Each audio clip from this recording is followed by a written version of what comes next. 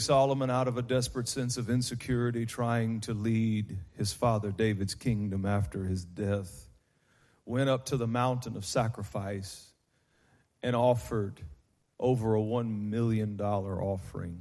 If you compared the value, our economy today to their economy back then, it was an extravagant offering. Solomon didn't know how to lead. He didn't have the wisdom or the understanding or the influence that his father had. He got to a place where he didn't know how he could go on, and the only thing he could think to do is give God an extravagant offering. That night, after he gave God such a bountiful sacrifice, God came into his room, asked him what he wanted. He said, "Ask, what shall I give you?" And Solomon said, "I'd like to ask you for wisdom, because I don't know what I'm doing. I don't know how to lead. I don't know how to be a king. The responsibility's too great for me. So if you're asking what I want wisdom." And so God gave it to him. When God gave Solomon wisdom, God made him the wisest man ever to walk the face of the earth. God endowed Solomon with his wisdom. God gave a man the wisdom of God. And in Ecclesiastes, which is the second book written by the wisest man that ever walked the face of the earth, holding in his own mind the very wisdom of God, Ecclesiastes chapter 3, verse 1 says, "To everything there is a season and a time for every purpose under heaven." Season, time, purpose. Beautiful pearls are they. Season, time, and purpose. And with the wisdom of God, Solomon has almost taken a string and strewn these pearls together to where they're always connected. There will always be a correlation between season, time, and purpose. And this correlation suggests to us that our life is not a series of chaotic accidents, that life is not a tale told by a fool, and that there's a great nothingness and nothing makes sense. The correlation of season, time, and purpose announce to us that we are the workmanship of a master architect. We are the products of a divine designer. To simplify it, I could just say God has a plan. I want to say it over your life. God has a plan. You may be hurting. Tears may be falling down your face. You may be going through the most difficult season of your life. But hear me. God has a plan. And he has had a plan before you ever got here. He told one prophet named Jeremiah, "Before you were formed in your mother's belly, I knew you and I ordained you." This raises up an interesting concept. This raises up, because if you ask the text a question, how could you know me before I was? And God was telling Jeremiah, I knew you before you came into time. I knew you when you were still with me in eternity. This raises the concept that God exists in eternity, outside of time. But he uses time to manifest what he has predestined in eternity. So time then is a sort of usher that takes us by the hand and leads us into the manifestation of what God already predestined in eternity. That's why the Bible can say that the Lamb of God, Jesus Christ, was slain from the foundation of the world. How could you say that? Because it was an eternal work done in eternity, but didn't manifest in time until around 33 AD. Season, time, purpose. If God has destined it, time will reveal it. I don't care what lie the enemy has told you. If God has destined it, Time will reveal it. I have a series of prophetic words to release. This is the first. Somebody needs to hear it. It is only a matter of time. It's not a question of if it's going to happen. It is only a matter of time. I need you to encourage somebody. I need you to preach with me. Look at somebody and say, it's only a matter of time. Our God has many characteristics. Our God is an awesome God. Our God is a creative God. Our God is a loving God. Our God is a happy God.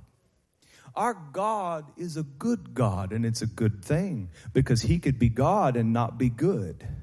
And if he were God and not good, what could we do about it? But he chooses to be good.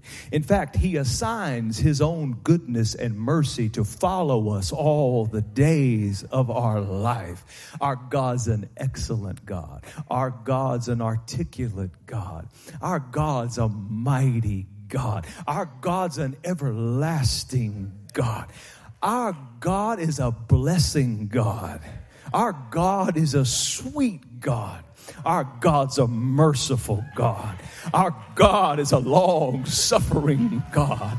Our God is the kind of God that his anger is but for a moment, but his favor is for a lifetime. Our God is a lot of things, but one of the things I want you to focus on that he is he's a rhythmic God. God has rhythm in him. And because rhythm was in him, everything that he created has some kind of rhythm to it. That's how he was able to create time. Because time is just the child of rhythm. When I was learning how to play the piano, my piano teacher, Mr. Albert, he put a metronome on top of the piano. A little device that goes... And the metronome is there to make sure that you don't just play the right key, because it's not enough to know how to play the right key. You have to know how to play the right key at the right time, or you mess up the song. And although the metronome is an instrument of rhythm, technically, if you had to, you could also use it to tell time. Because rhythm and time have the same DNA. On every piece of sheet music at the top of the page, you'll see two signatures. There is the key signature of the song that lets you know what key the song's in. But then there is also a time signature of the song to let you know what time the song is supposed to be played in. Rhythm and time are tied together. When God started creating the planets, he made them spin in orbit according to a rhythm. Our earth rotates according to a rhythm.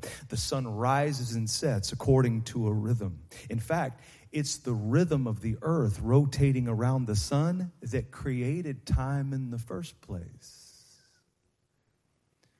And even with you, God created you with a rhythm. Right now, your heart is beating to a rhythm. Without even thinking of it or being conscious of it, you are breathing to a rhythm. As advanced as medical science is, if you go to the doctor, the first thing they will check is your rhythm. Because they know if there's something off with your rhythm, the rest of your health will be out of sync. It's funny. Rhythm is something that you don't often notice until it's absent.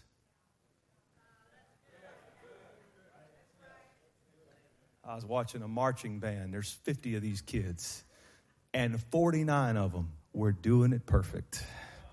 marching in step, moving, turning in step, every motion in step. But then there's that one kid.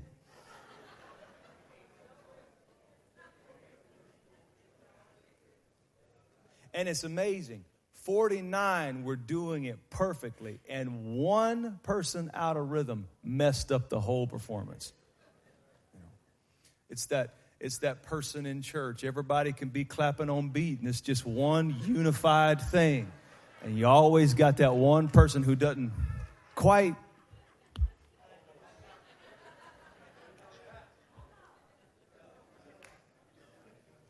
To everything there is a season and a time for every purpose under heaven. God has set a rhythm for the seasons and times and purpose in our lives.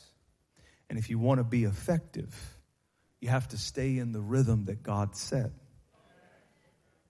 Now, in Luke chapter 8, there was a woman who had a rhythm but lost it.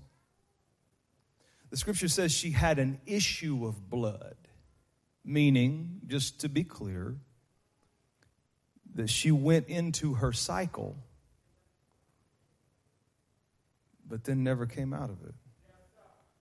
Now, to be clear, a woman's cycle is a rhythm designed by God. And according to the design, there's a time that the woman goes into the cycle.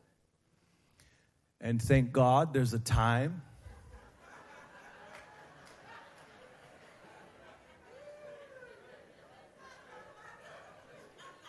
that she comes out of it. This woman's problem is that she went into the cycle and stayed there. Never came out. She's been stuck in something for 12 years that she should have been through with in a few days. Have you ever been stuck? Have you ever gone through something in your life so painful that it stopped your motion? It stopped your rhythm. It stalled your effectiveness. It froze your mind in a moment of time. There's a song that says, you got stuck in a moment and you can't get out. You ever seen a person that on the outside, you know, they're still dressing like it's 1992? You know, she said the 90s are back. Okay, have you ever seen a person that looks like they were dressing in the early 2000s? They got one new haircut 30 years ago and decided, I ain't ever changing this haircut. And it's kind of funny on the outside when we see it. We can identify somebody that got stuck in the moment. Or somebody gets stuck in their high school football days. 53 years old telling you the same story about how they scored the touchdown at the end of the game to win regionals.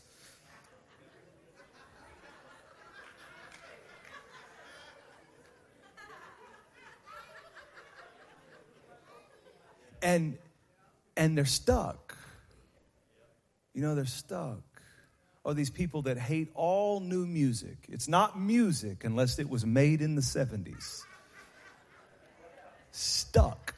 Unable to perceive quality from any other time period except for the time period where they got stuck. And it's funny when you're talking about clothes, football, and music. But it's not funny when you're talking about somebody's soul and their spirit. When they just get stuck, they get hit so hard with a pain they can't move on from. Or they have a failure in their life that they can't pick themselves up from. Or they go through a tragedy and they get stuck. This woman had an issue that broke her rhythm. And when the rhythm is broken in your life, you start losing things. She lost her fertility. The scripture tells us that she lost all of her money, spending them on physicians. She had lost her relationships. When she went out in public, she had to declare that she was unclean according to Mosaic law. She's lost a lot. But the worst thing she lost was time. And this text is not as much about bleeding or hemorrhaging. It's about what happens to the human soul when you allow an issue to break your rhythm. And the enemy of your life and mine, Satan, will always be sending things into your life with no other purpose than to break your rhythm. He will send problems. He will send people. There are some people that get assigned by the enemy to your life for no other person or no other purpose than to knock you off track, knock you out of rhythm. He will send things, and he's not even after the thing he's attacking. Did you hear me? He's not even after the thing he's attacking. You know, your car broke down. The enemy don't want your car. He wants your rhythm. You lost your job. The devil don't want to work for that bank. He wants your rhythm. Having problems with your spouse. The devil don't want them. He wants your rhythm. Wants to break your rhythm. And as the text starts in verse 41, it's strange. And I want you to notice as we do a little bit of text work that this woman is not even the focus of the text. She is an interruption in the text. Scripture says, behold, there came a man named Jairus, and he was the ruler of the synagogue. And he fell down at Jesus' feet and begged him to come to his house. For he had only one little daughter at 12 years of age, and she was dying. And it was as Jesus was going with Jairus to pray for his daughter that a woman comes up behind him in the crowd. She has, verse 43, a flow of blood for 12 years, who had spent all of her livelihood on physicians and could not be healed from any. And she came from behind and touched the border of his garment. And it's interesting because there's two women in the text. They don't know each other. One of them is old, one of them is young. The only thing they have in common is time. The woman with the issue had the issue for 12 years. Jairus' daughter was 12 years old. This means that the daughter was born the same year that the woman's issue of blood started. This means that the entire time the little girl was growing up, that the woman was going down. And it all happened in 12 years. 12. Numbers matter to God. We see things in the scripture that teach us that numbers matter to God. For instance, 1 is an expression of God's holiness. Hear, O Israel, the Lord our God is one. 3 is an expression of his deity. He is Father, he is Son, and he is Holy Ghost. 5 is an expression of his grace. 5 wounds in the body of Christ. 5 porches on the pool of Bethesda. 7 is an expression of his perfected completion. 8 is the number of new beginnings. 10 is the number of wholeness. The tithe is symbolic of the whole. But 12 is the number of government and order. Government and order. God selected 12 tribes to become the nation of Israel, and they were governed by the elders of 12 tribes. When it came time for Jesus to start his ministry, he picked 9 disciples. He picked 7 disciples. He picked 5 disciples. He picked 12 disciples, which would become 12 apostles to carry the New Testament church into order. Second prophecy I have for you, that this challenge that has knocked you out of rhythm, This sickness that has knocked you out of rhythm, this financial burden that has knocked you out of rhythm is going to be addressed by God here in the 12th month. And that God will bring order to your life and the rhythm will return before the end of this year. God will bring order to your life and the rhythm will return before the end of this year. God will bring rhythm to your life. He will bring order to your life before the end of this year.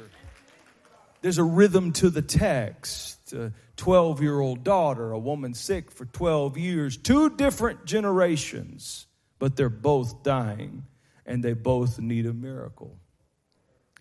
I saw little kids crying in the worship service earlier. I saw their parents crying, and I realized 2 different generations both need Jesus.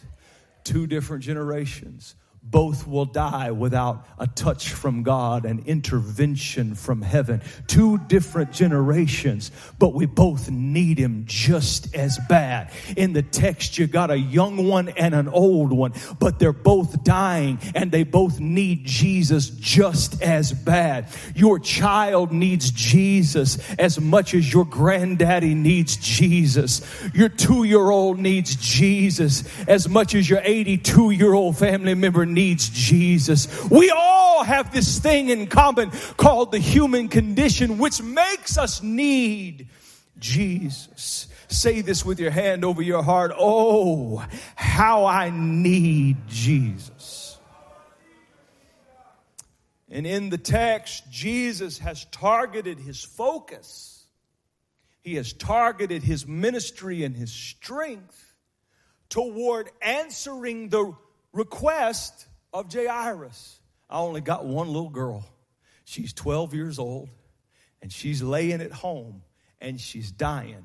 Would you please come quick? Jesus said, sure will, and starts walking.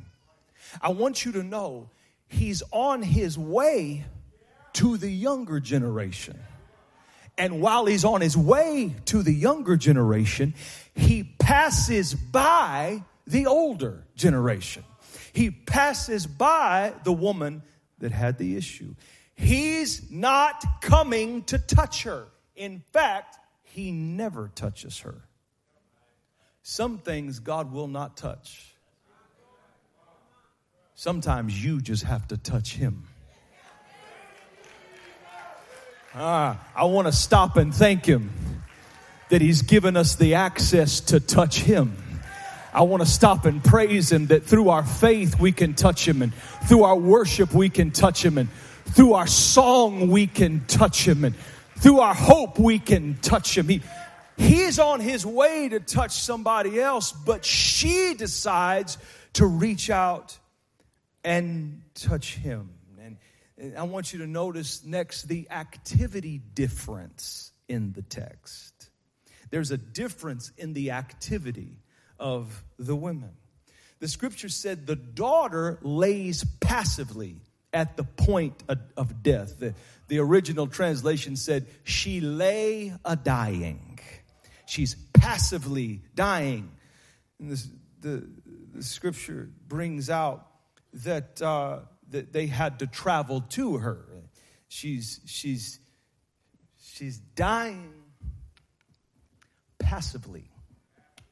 This is the mistake of youth. We lay dying because we think we have time. We're not as aggressive and we're not as desperate and we don't work as hard and we don't have as much gravel in our gut because the awareness of how short time really is has yet to sink deep down in our soul and our mind.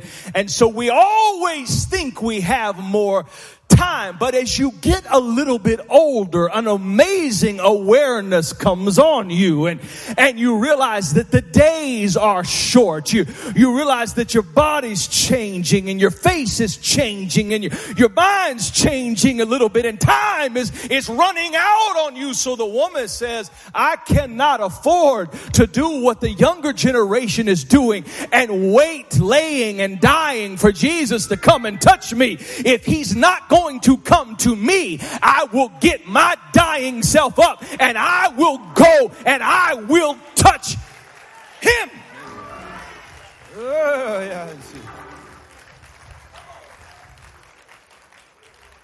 I gotta touch Jesus. I gotta touch Jesus. I'd love it if he'd touch me, but if not, I have to touch Jesus. In Matthew 9:21, a different gospel account of this same story gives us insight into her internal conversation. For the Bible says, she said to herself. The preacher didn't tell her he wouldn't come to her house. The prophet didn't tell her she couldn't go to the meeting. She said to herself, if only I may touch his garment. He's so anointed. He's so powerful. He's got so much ability. I don't even have to touch his body. If I can touch his garment, I shall be made well. I want you to see this. The miracle didn't start when she touched Jesus. It started when she said to herself. It started when she turned her internal narrative around and began to tell her situation about how powerful Jesus was. She began to tell her circumstance about how powerful Jesus was. She began to tell her sickness about how powerful Jesus was. And the Greek said she said it over and over and over. If I may but touch the hem of his garment. Lost a little more blood, but if I may touch the hem of his garment. I'm getting lightheaded. I can't barely walk, but I can still crawl, because if I can touch the hem of his garment, I know that I shall be made whole. This is the only person in Scripture that Jesus didn't speak his word to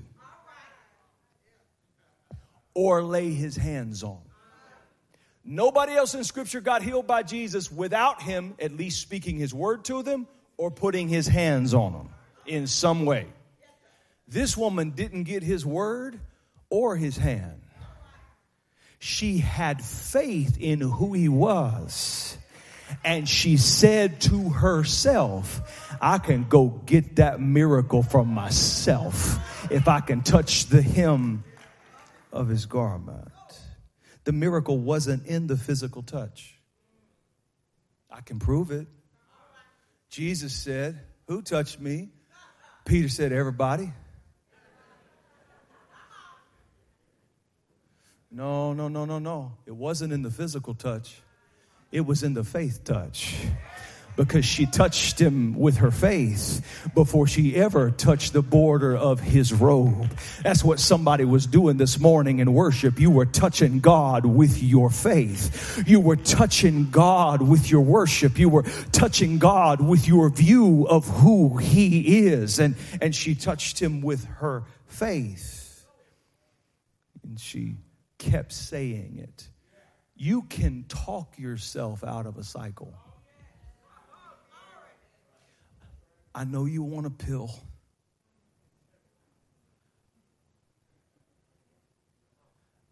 I know you want a new life circumstance or a new job or a new man.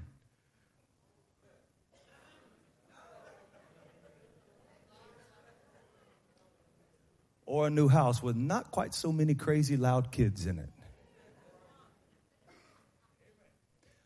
But believe it or not, whatever the state is, you can talk yourself out of a cycle. Look at somebody and say, talk yourself out. And then verse 44 says, and I'm done. Verse 44 says, she came up from behind him. You know what this means? means he passed her by. He's walking, looks at her, kept walking. She had been overlooked. She had been forgotten. She had been told by body language, today's not your day. But she came from behind.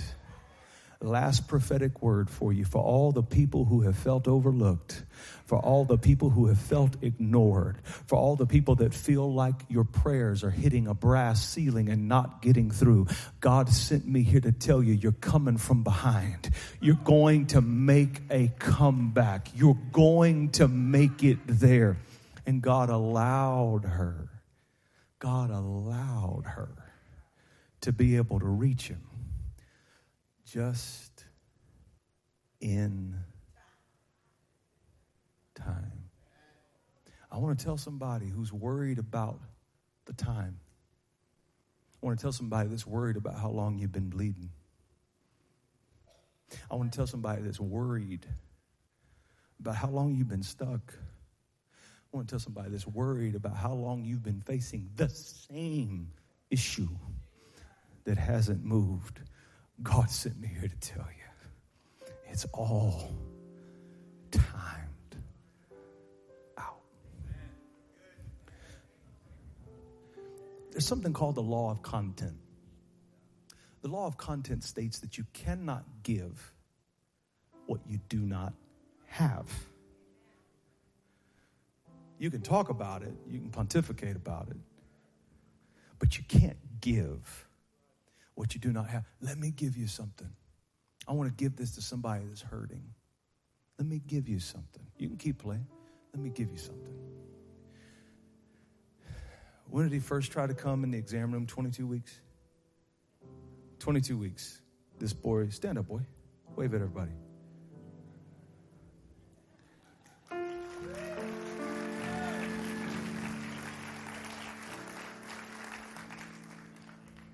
He tried to come at 22 weeks. They did. God supernaturally stopped the labor. They wouldn't do the emergency surgery to try to keep him in because she was in labor. God stopped the labor in the middle of the night, and she had an emergency cerclage put in, okay? Very little of the cervix left. It was very touch and go. But the doctor got it in, and we were praising God, and the doctor said, we really need to get to at least 28 weeks. We were praying for 30, Believe in God for 30, Sowing seeds for 30. Walking around, confessing, speaking in the name of Jesus. That boy is going to stay in there till 30 weeks, which would have made him only 10 weeks premature. We thought we had seen the miracle of the labor stopping and them able to get the emergency cerclage in to keep him in. We thought we had it. And we were saying the same God that stopped that labor is going to keep him in there till 30 or at least 28. He comes at 24. I'm devastated. God has failed me. He didn't answer my prayers. I sowed seeds. I emptied my bank account into the kingdom of God because I believe in seed time and harvest. I believe in miracles. I've seen it all in my life. I walked the floor. I fasted and prayed. Get me to 28. Comes at 24.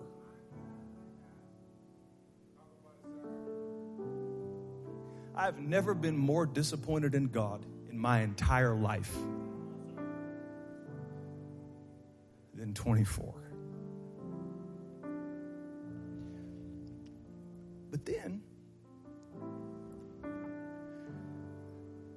they told us they had to do a culture or a test or something on the placenta because there was a very strong and aggressive infection in his body. And they tested the placenta. It was riddled with infection from the surgery.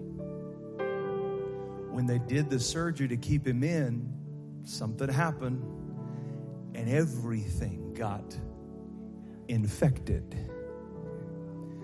They said if he would have stayed in her body even one more day, that infection would have killed him dead.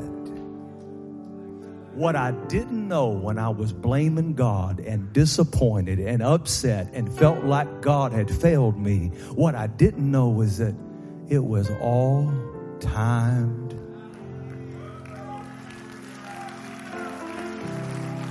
out.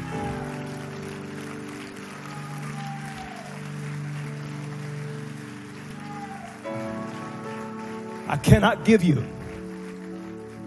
what I do not have, but I was in a mess in my life. Mess. And I was in California, because sometimes you just have to get away from it all. I was a much younger man, and I had younger man things going on. And I'm in California, chilling. And I get a call from somebody I really didn't like,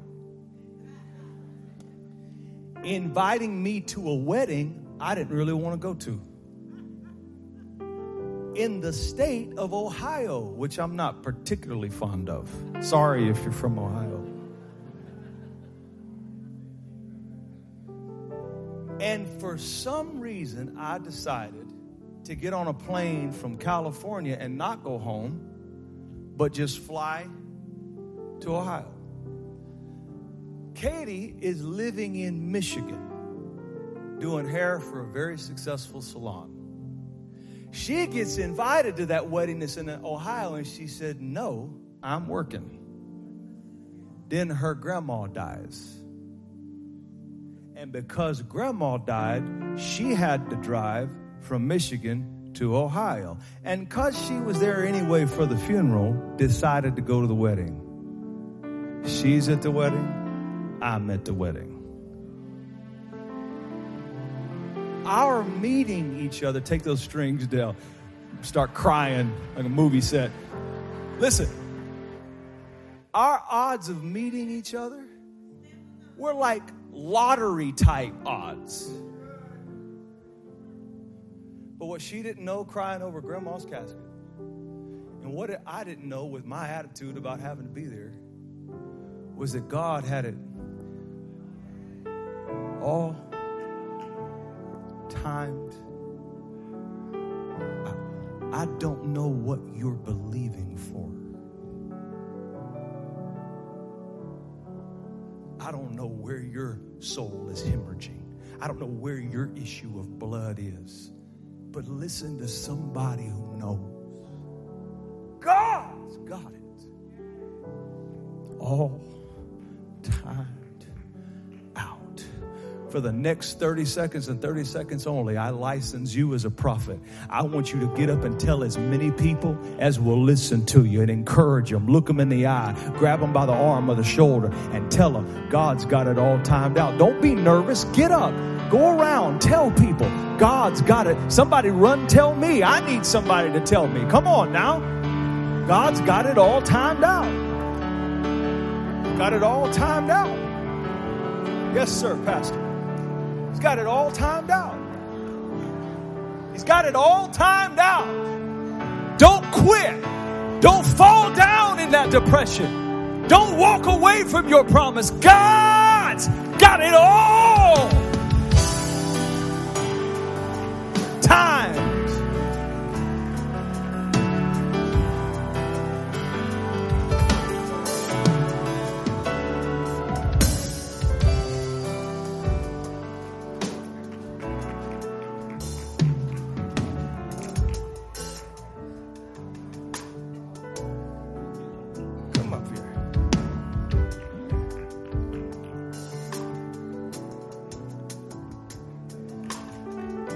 This is my proof.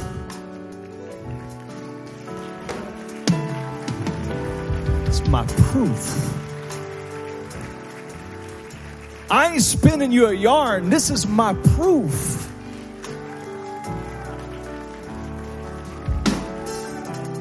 God's got it. All timed out. Go sit next to your mama.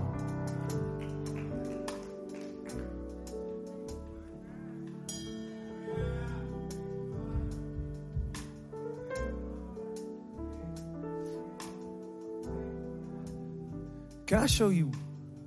I'm going to receive an offering for our future, for our children's ministry that we're building. In fact, take your seat for a minute.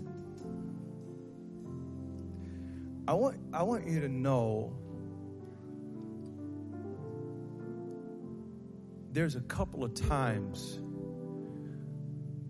where challenging people to give an offering is not just something you do because the church has to continue to exist.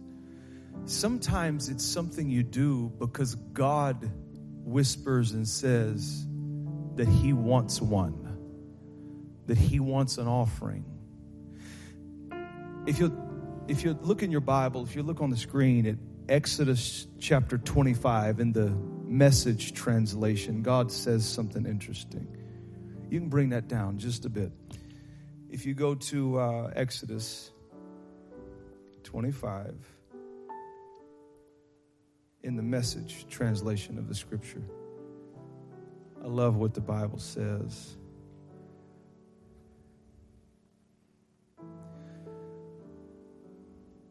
God spoke to Moses. He said to tell the Israelites to set aside for Him offerings and to receive the offerings from everyone who is willing to give. Everybody say willing heart. Upstairs, I need y'all to find Exodus 25 and 26, and I want it in the Message translation, chapter 25 and 26. A willing heart. Everybody say it again, a willing heart. Do you know that God doesn't receive offerings that don't come from a willing heart? I can prove it in Scripture. The first offering that was given in Scripture was an offering given from Cain and Abel. And the Bible says that God accepted Abel's offering, but He rejected Cain's. Why? It was a heart issue. Sometimes people give, but they're not giving with a willing heart. Okay. And so He says, I want you to take an offering for me. Look at that. God said, take it from me. And I want you to receive it. Here's the only ones I want you to receive it from everyone who is willing to give. Then what I want you to notice is, I want you to notice how specific God is. Because what determines willingness is who's deciding. Stay with me. Don't leave your mind. What determines willingness is who is deciding. If I were just to say, give something, that's not a true test of willingness. But if I was to say something specific, then once the specific thing comes into your hearing, you can decide whether or not you're willing. Okay? That's what He does here. He said, I want you to receive the offerings from everyone who's willing to give. These are the offerings I want you to receive. He says gold, silver, bronze, blue, purple, scarlet material, fine linen, goat's hair, ram skins, dolphin skins, acacia wood, lamp oil, spices for anointing oils. And he goes all the way down, and he's listing the materials that's needed to build the tabernacle. He says, I want to build a house for me to meet with you in. I want to build a house for worship. And I don't want it constructed just anyway. These are the materials that I want. Very interesting how He asks for all that. And what I want you to notice is every offering matters. Say it with me. Every offering matters. For instance, He says, I want you to take an offering of gold, silver, bronze. How many know there's a big difference between the value of bronze and the value of gold. That means there were some people in the congregation that Moses was speaking to that had gold. There were some people, they didn't have gold. All they had was bronze. But every offering matters. He said, I also want blue, purple, and scarlet material. There are some people that had material, blue and purple and scarlet. There's some people, they didn't have that. They only had linens. There's some people that didn't have that. They only had spices for the anointing oil. But every offering mattered in the construction of what God was calling the people to build for him. He said, take me an offering. Take this for me. But the thing that got me the most about this, he says, read with me. He says, I want you to receive gold, silver, bronze, blue, purple, scarlet material, fine linen, goat's hair, tanned ram skins, and dolphin skin. He said, I want somebody in this congregation. He didn't ask everybody. He said, I want somebody in this congregation to bring dolphin skin. A dolphin skin offering. Now pause, folks. I don't know if you know your biblical geography or not, but these folks are in the middle of the desert. Where are you gonna go get dolphin skin? It's an absurd request. But God told Moses to ask for it. I bet Moses was shaking in his boots. Would anybody like to give the Lord some dolphin skin? God wants it. But God knew that there would be at least one person, at least one family in that congregation that had been to the sea, that knew where the dolphins were and knew how to catch them. And listen, it's not easy to catch a dolphin. They're brilliant. I want you just to get a sense of the sacrifice, the journey that had to be involved, the labor that had to be involved to bring God what he asked for when he asked for dolphin skin. Now listen to me. Don't hear what I'm not saying. Every offering matters. But God nudged me. And he told me in the way that he does, that he speaks to me. He told me on December the 3rd, I want dolphin skin. In other words, I want a sacrificial offering that requires inconvenience, that requires a journey, that requires energy, that requires a stretch. And he said, I want you to ask. He said, I'll put some people there that day that will have the capacity. God never asks you for what you do not have, but he will challenge you with what you do have sometimes. He said, Jason, I want you to take me an offering. And he said, and I want it to be dolphin skin. In other words, I want the request to be a stretch, to be a challenge, to be a difficulty. And so with every head bowed, I'm going to be obedient. I'm going to be obedient. I won't preach anymore to you. I won't challenge you anymore. But for those that have a willing heart, and please don't give it if your heart's not willing. But for those that have a willing heart, I want to take God an offering of dolphin skin of $1,000. No looking around. I don't want to embarrass nobody, but I want to challenge you with a dolphin skin offering of $1,000. Many of our leaders in Mantle already have done this morning in our first session. But if you're here right now and you want to join the leaders who are already participating in this offering, this $1,000 dolphin skin offering, I want you to stand. If you're in the room, no looking around, please keep your head bowed. Thank you. Thank you. Thank you. Thank you, Lord. Thank you. I see you. Thank you. Thank you.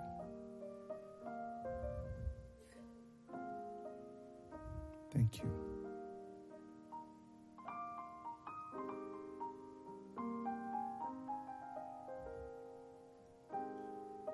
Dolphin skin.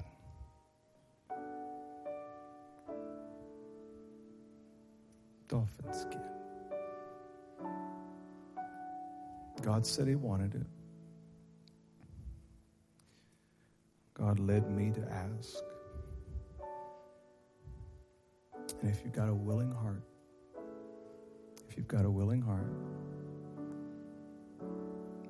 stand. Those of you that stood up, keep standing. Thank you. Thank you. Thank you. Thank you.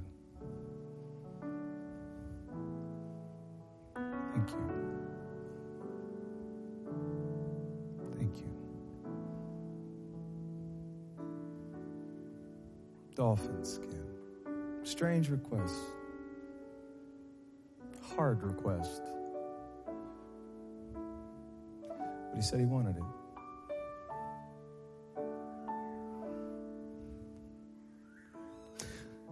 You hear the challenge and you say, I have a willing heart and I want to do that. I'll get as close to that as I can. I'll get as close to that as I can. Whatever that number is, I'll get as close as I can. Before God, I'll get as close as I can. Would you stand? I'll give as close as I can. Would you stand? Thank you. Thank you. Thank you. Thank you. Thank you. Whether it's $500, $200, $100, you say, I'll get as close as I can. Would you stand? Would you stand? Thank you. Thank you. Thank you. Thank you. Thank you. God sees it. God sees it. He asked for it and he sees it. He sees it. Would you get you an envelope, please? Everyone else, you can give in this offering as you are led. Thank you for allowing me to echo what I heard the Lord ask me to do. Get an offering in your hand for the house of God. For the house of God. And I want you to remember, it is all timed out. Get your offering. If you're giving on your phone, the information is right up there to my left and to my right of how you can give and participate in this offering. Dolphin skin. The difficult request, the hard ask. For those that have a willing heart, hear the request of the Lord. Thank you, Jesus. Thank you, Jesus. Thank you, Jesus. Go on and prepare your offering. Prepare your offering. We gave our tithe earlier. That's how we show we're obedient, but our offering is how we show we're grateful. Come on, get you an offering. Get you an offering. Get it in your hand. Get it in your hand. Stand all over the house. Father, in the name of Jesus, I pray that the supernatural power of the Holy Spirit would hover over every single person, that you would bless them, that as they touched you today in their worship and in their faith, in their sacrificial giving, Lord, I pray that the healing power and the delivering power and the power to bless and to prosper would flow from you to them. In the name of Jesus, I ask. Encourage our heart and bear witness to our minds that no matter what we're facing, it is all timed out. In the name of Jesus, we pray. Somebody shout amen. God bless you. If you have your offering, you can text it or you can bring it. We love you very much. We will see you this coming Wednesday night.